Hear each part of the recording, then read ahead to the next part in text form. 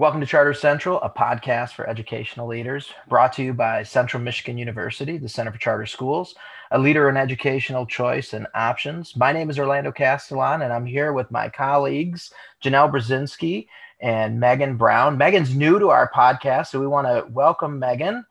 Thank you so much, Orlando. It is my pleasure to be with you all in this new venture for this season. As Orlando said, I'm Megan Brown. I am our Director of University and Community Partnerships. This is my 20th year in education. Time flies when you're having fun. And I've had multiple roles over those years. I was fortunate enough to be in the classroom for 10 years, transitioned into administration for 5 years, and I am coming up on my 5th year now with the Center for Charter Schools. And it has been a pleasure every moment, every day to be a part of this fantastic team. So I'm just truly looking forward to meeting with you all and doing the podcast and connecting in a different way to our audience. So thanks so much for having me. And we're excited to have you. And this is actually our 3rd year doing the podcast, Janelle and I. So Janelle, you want to tell our listeners where they can find the podcast? Yeah, absolutely. Excited to get started for a new season. As Orlando said, this is our 3rd year. So if you haven't subscribed yet, we certainly encourage you to do so you don't miss any episodes. But you can find us to listen or subscribe on our website, which is the centerforcharters.org. We're also available on all of the podcast platforms. So Apple Podcasts, Stitcher, Spotify, anywhere you get your podcast, we will be there. So looking forward to a great new season of some really important topics, including the one we're going to talk about today. And today we're going to talk about special education. And like with many of our podcasts, we have a very experienced individual, Kathy Barker, is our special education consultant, and she has over 40 years of experience in education. Kathy provides oversight and support to CMU partner schools in the delivery of special education services. She conducts continuous improvement reviews to assist schools in the delivery of high quality education for students identified with disabilities.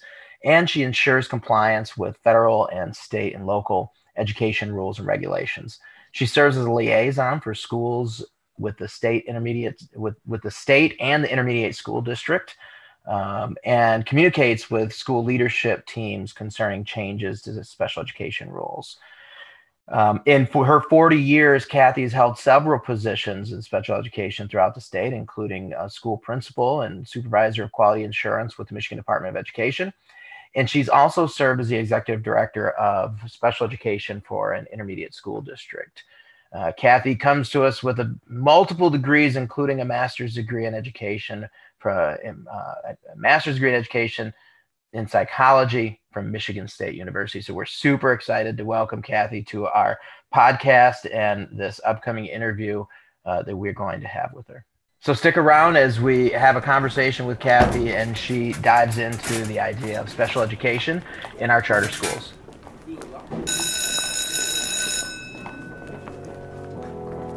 Welcome to Charter Central, a podcast for education leaders.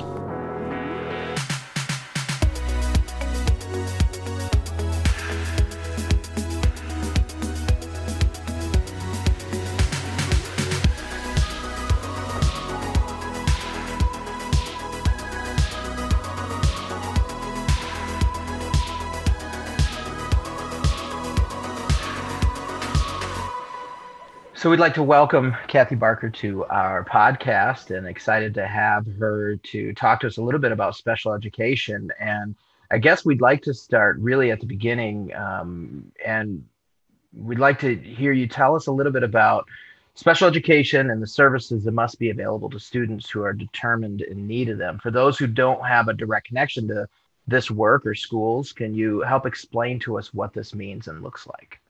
Sure. Excuse me.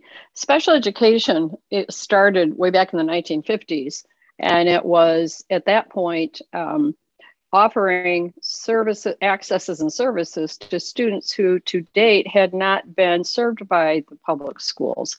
They were typically students with very significant cognitive or behavioral challenges and were deemed uneducable.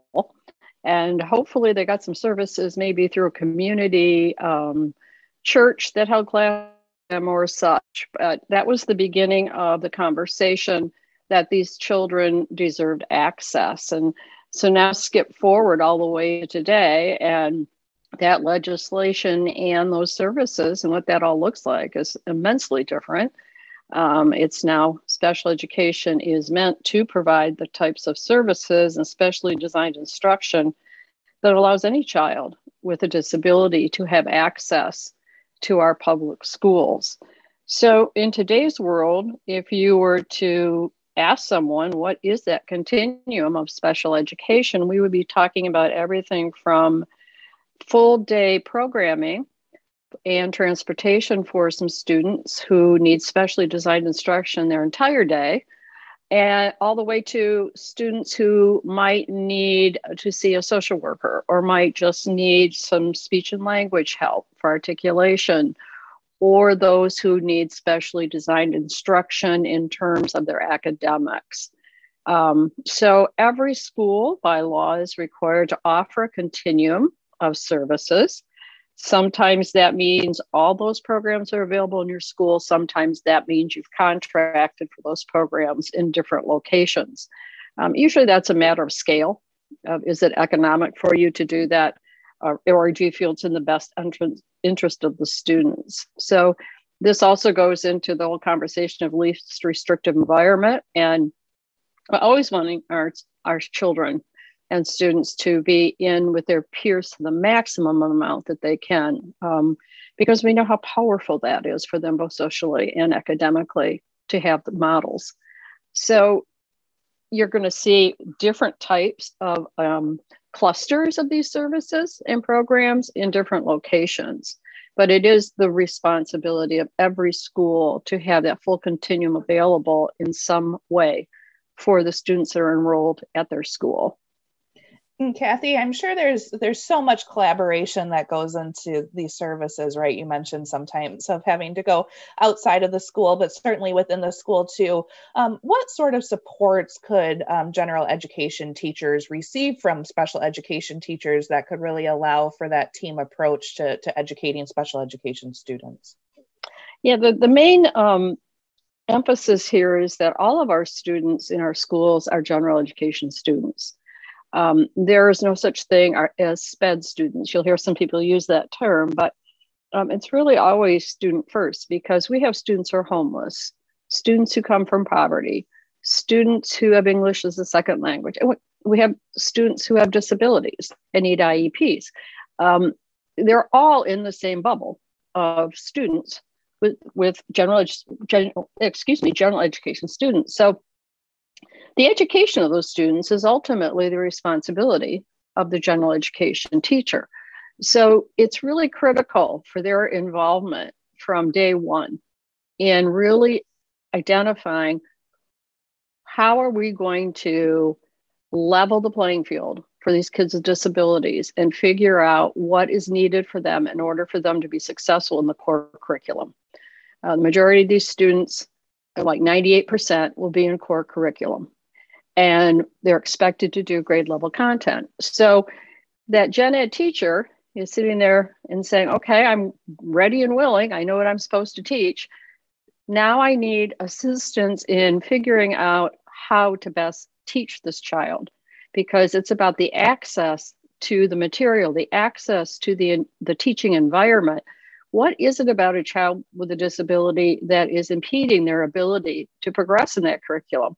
And so the special ed teacher comes in with the expertise in access and remediation of skills. The gen ed teacher is that core content expert.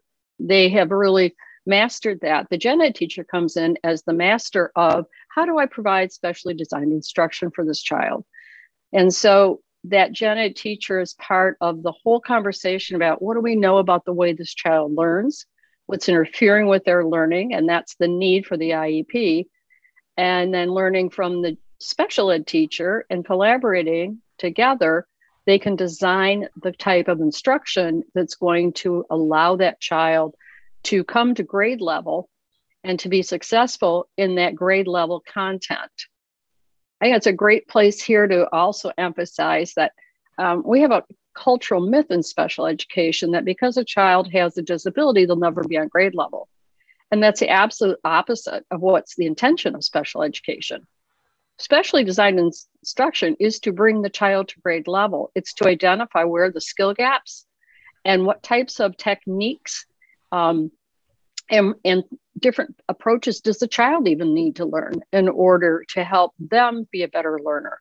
So it's anything from doing a real specific evidence-based targeted reading approach to get them up to grade level in reading, to helping them learn how to use accommodations like graphic design, visual type mapping, using any type of an accommodation that we're going to give them, a software, a device. So it's quite an array that might be going on from that special ed teacher's approach to what that child needs, to our other itinerants, which is our, psychologists, speech and language pathologists, social workers. So Kathy, you talked a couple times about this concept of an IEP. For those that are not in the building dealing with IEPs, can you tell us a little bit about what that IEP, what it stands for, what it means, and also what's the process for ensuring that it is followed?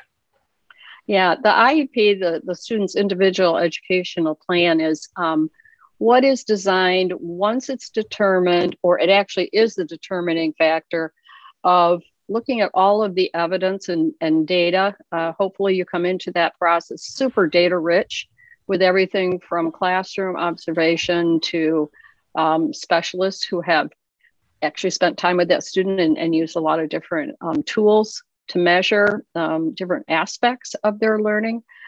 Parents are a critical part in that, to bring in the knowledge and understanding of the child's development and where they're at socially, emotionally, as well as academically. And this team comes together and they look at all the evidence, and there's two factors. One is, does the child have a disability? And if it's no, they don't go any, then that child's not eligible for an IEP. If the answer is yes, the second question is, are they in need of specially designed instruction? Not all children with a disability need an IEP. So it's not that the two are always linked. So if they say, yes, the child needs specially designed instruction, then the next question is, for what? And why is that? What is the need? And what is that specially designed instruction that the student's going to need in order to progress in the curriculum?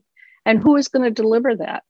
And so that IEP gets designed as a team collaborative effort to say, okay, the student will get this type of service with these goals for this to meet this need at this frequency and duration.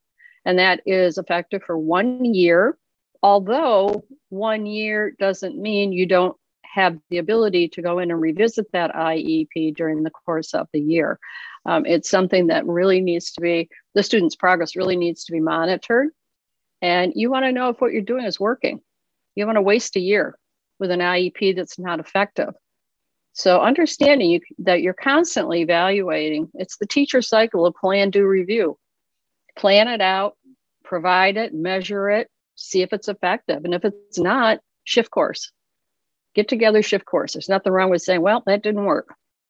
Let's try something different. There is something wrong with going for 12 months and then saying, oh, no, that didn't work. You've just lost, or I don't want to say lost a year, but you have the potential. You've lost opportunity within that year to do something different. So that IEP is something that the parents expect to get progress monitoring on, right along with the report card cycle. And communication is so critical between everyone, the school, the parents, any outside professionals that are working with the child. And it's a compliance factor. I mean, this is something that we look at as an authorizer, is to make sure that our schools are compliant with their IEPs. They're not meant to sit on a shelf. They're living, breathing things. They are what that student should be experiencing on a daily basis. So Kathy, you had mentioned that, with general education teachers, that they would need to understand what are the accommodations and modifications that are included in the IEP and the resources that the students may need. Can you explain the differences between modifications and accommodations? Because sometimes general education teachers may not understand the differences between the two. Sure. Actually, sometimes special educators don't either. And so that's always something we want to make sure that we clarify and ensure that they're real clear on that too. And accommodations and modifications are individual. This is, again, one of those factors that's addressed in an IEP. An accommodation is really how we're going to promote and assure access to the learning environment. So we want to be thinking about this particular child is learning the exact same content as all the other kids in the classroom. And it might be a change in the presentation of the materials, in the response, we're getting responses from the student, the setting in which it's being addressed, or timing, scheduling. When you hear things like, oh, he needs to take breaks, or we're only going to do this, and we're going to do this test in 4 sections instead of one large test all at once. Or I'm going to let this student record his responses instead of write his responses. Those are accommodations, but it isn't altering what you expect from the learning targets. Modifications is when you start to change the learning targets. You're really starting to modify what a student is taught or what you're expecting them to learn. So this is a real deeper conversation, because when you start doing that, you're starting to change your expectation of the acceleration of learning in that student. That trajectory starts changing. So you want to be real careful with that. But that might be something like, oh, we're not going to grade this child. They're going to pass or not pass because we're going to give them more leeway in how much they need to master, or we're going to give them a simpler question. Well, that simpler question can change the complexity of the mastery of the content. So if you're going to do that, you're probably lowering your expectations of at what level that student's going to master that content. Simpler math. Everybody's doing multiplication, 2-digit by 2-digit, but you're going to say, well, we're really at 1-digit math, 1 by 1 multiplication. So you can see how you've modified that expectation. And then we get into assessments. Because you also have a section where then you have an accommodation conversation about the assessments. So the student's going to take standardized assessments, state assessments. The MAP growth assessment is used a lot in a lot of our partner schools. And there, we really want to make sure that we are always looking at what we choose and as as an accommodation for the assessments, to align with how that assessment has been developed. We also want to make sure that if we're using an assessment accommodation, we're giving that student opportunity to practice that in the classroom assessments. We don't want them to go into a high stakes situation of assessments and not understand or be able to use the accommodation that we're giving to them. But in our assessment accommodations, we have to be really careful that we're talking about access skills. We're not talking about changing the target skills. And a good example of that is in the MAP growth test. There is a reading passages portion, and it's meant to measure the ability to read. So accommodation in the IEP might say, we're going to let them use speech, text to speech. But in that case, you wouldn't want to be using that because you're not going to get a measurement of what that student really can do as a reader. And that's the purpose of that test. So understanding what it is you're testing and why you're testing should lead to a better decision-making about what are the accommodations for what sections of a test. So you also have to understand, you also have to understand and make sure you know what the state allows on some of those tests. So you mentioned the academic components and the assessment components. Is there anywhere on the IEP that addresses behavior or the social emotional support that is needed for students? Absolutely. There are many times that's what brings you to the table of talking about the child. And is that behavior or that social emotional need a disability? Is it temporary? Or is it something that is more lifelong? Remember, disabilities, we all have disabilities at some point in our lives that come and go. You might break an ankle. You might your eyesight might go when you're older and then you get cataract surgery and it's gone. We're looking for disabilities that really are going to be lifelong. That doesn't mean that they're always going to impact you the same way lifelong, but they are lifelong. They don't go away. And so you might have a child who is experiencing a really rough patch of life. Maybe you didn't know it, but that child's become homeless, or their grandfather just died. That was their best friend. And they become sullen and withdrawn and they're not doing any work, and you're, really concerned about that. This is where the parent conversation and the parent contribution becomes so critical. That child might need some services, but not necessarily special ed services. They might need some counseling and some support. But the child who has a true disability, social, emotionally, will be they'll be assessed by a school social worker, by a psychologist, sometimes by a psychiatrist. And then those will all be contributions to the discussion at the IEP. And at that point, that's where they're going to make that decision. Is this a disability? And if so, is it interfering with their ability to progress in the curriculum? And that's the clincher that a lot of people don't realize. It has to affect their ability to progress in the curriculum. So if in fact it is that, again, we go through, we say, how is it impacting that? What services would align to the needs that we're seeing with the student? And so what are we doing at this point in time for that child? And we have to remember that our services don't always align just with what we in our minds traditionally would think is the connection to that service provider. Like a lot of people think that child just needs social work. Well, that child might also need some specially designed instruction in terms of techniques and ways to deal with maybe the anxiety it brings into the testing situation or the classroom situation, or how to use breaks effectively, or how to do a self-monitoring of their own anxiety or feelings, and how can they respond? Can they ask for breaks themselves when they feel something's building up in them? So when we get those goals on an IEP, they belong to everybody. They're not role specific. So kids with social and emotional needs are a great example. Sometimes some of the most important people in their lives are the cafeteria worker or the custodian. It's whoever they can, within the school setting, you feel they can connect to, and that might become part of their plan.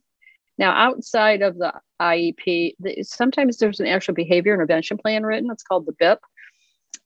And so if you have a student who comes or transfers into your school and you're looking at their records or CA 60 records, and make sure you've got all the special documents in that record, and look for references for things like that. Did he have a behavior assessment? Did he or she have a behavior plan? I just caught myself with my pronouns there, he and she. We do know that females are really underrepresented and often are not identified for social emotional. They tend to be quieter and more withdrawn.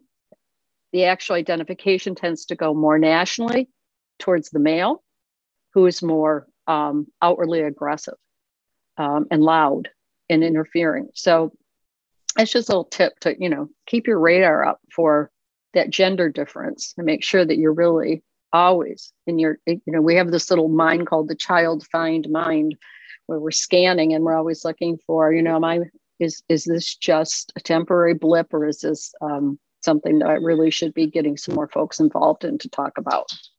And Kathy, and that, of course, I was going to say that would go to your, any type of your intervention teams, whether you call them child study or MTSS or, but having a system in place in your school where professionals come together and talk about kids and talking about, I've got a question about this student. This is what I'm observing. What should we be doing? What should we be looking for? Is there something we should be doing? Kathy, the pandemic has certainly impacted all parts of our world, especially education, but wondering to get your thoughts on the challenges in the specific area that the pandemic has presented to educators, and maybe some of the best practices or things that you've seen schools do to really make sure that these essential services are still being offered in this challenging environment. Yeah, it's I think the challenging environment becomes presentation, but also engagement. You know, you can take a horse to water, but you can't make him drink.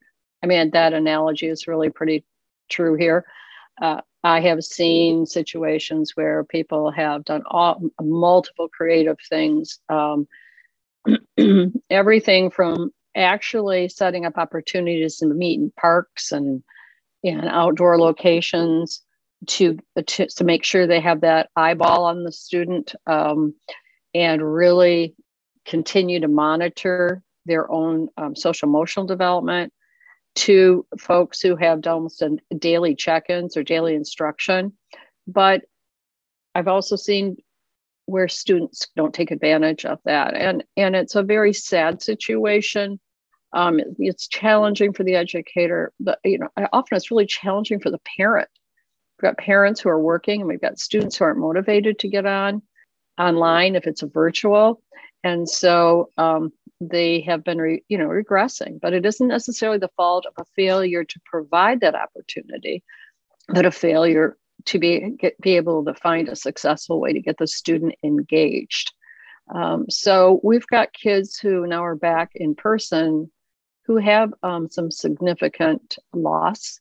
They've lost previous skills, and they also haven't been acquiring skills in that time. But in overall, what I'm hearing is that students are really glad to be back. After the settling in period, all students had to get reacclimated in many cases of coming back to full-time in person. It's the routine is settling in. What I have heard, there's a whole other aspect of this though, and that's child find. There's an obligation on a school's part to always be aware and active in a child find process. And that's so that we identify kids with disabilities who need IEPs or 504 plans for that matter. And there's a challenge here in that you do have kids coming back who have regressed. And in the past, that academic gap used to be a real linchpin for a lot of teachers to say, I think we need to talk about this child.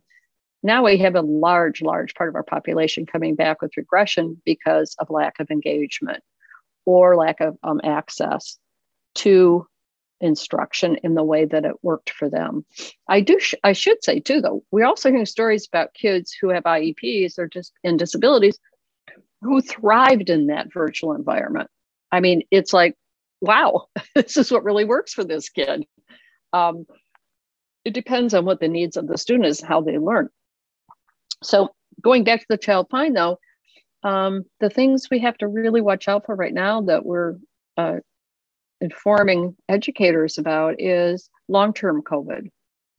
The long-term COVID in children, adolescents, we have yet to totally understand from a medical perspective.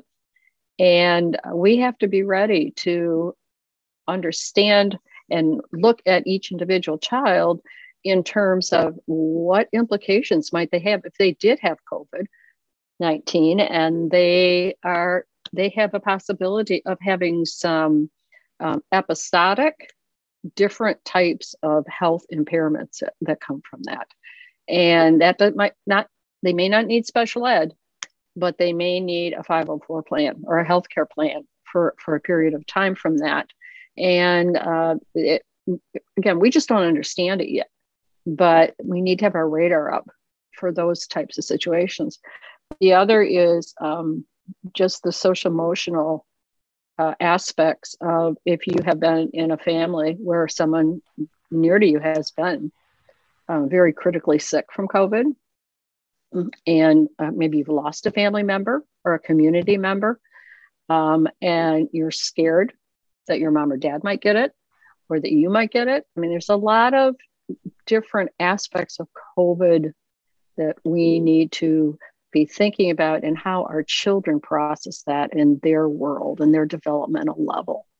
So, Kathy, you talked about the responsibility of the entire teaching staff for these students, and you talked a little bit about some regression that might take place in students. If a staff member is seeing a student regress in these areas, or if a parent is seeing a student that they think might have or be eligible to have some special education services, what should that parent or staff member do? Yeah, that's that. The minute that a school becomes aware that there is a suspicion of a disability, whether it's from parent or from the teacher, they have a responsibility to consider that a referral.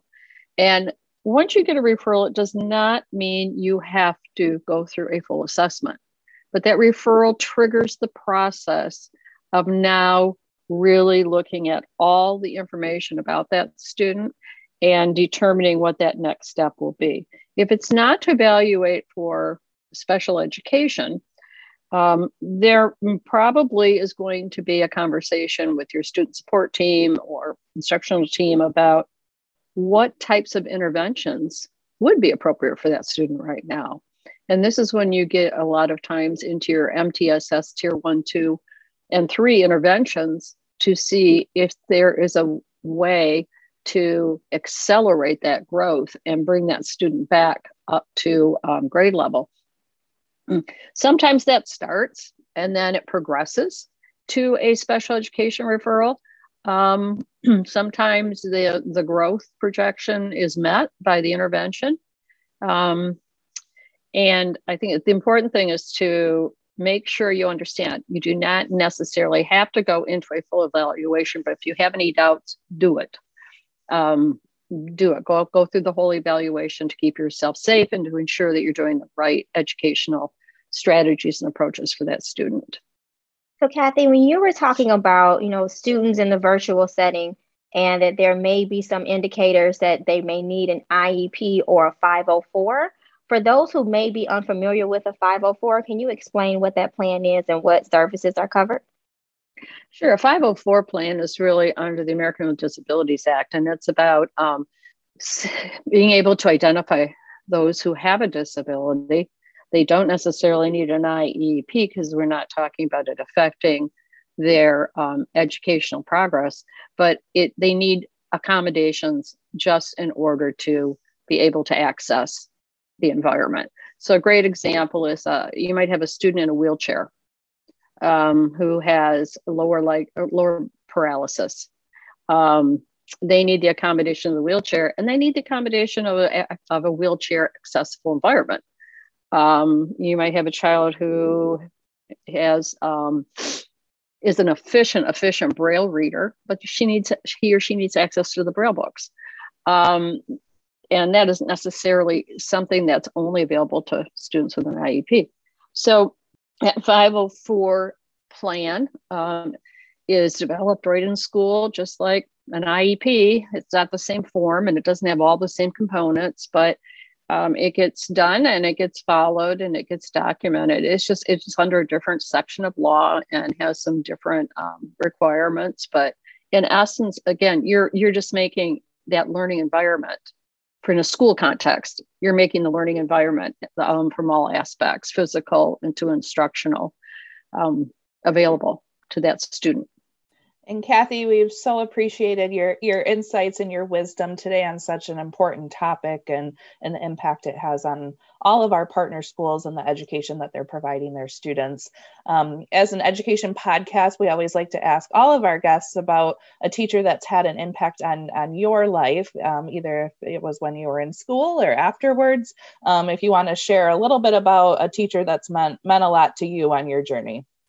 Well, I'm going to take a little different twist on that. I have had multiple teachers that stick out in my life, but I believe that one of the most influential moments or experiences in my life that took me down this 40 plus year path of working with in the field of special education was a young lady who was about 9 or 10 years old when I met her. And she moved into our community. And she had very significant cognitive and health-related issues. Her name was Pammy. And Pammy's family wanted her in the neighborhood school. I was a high schooler at the time. She was a sister of my friend.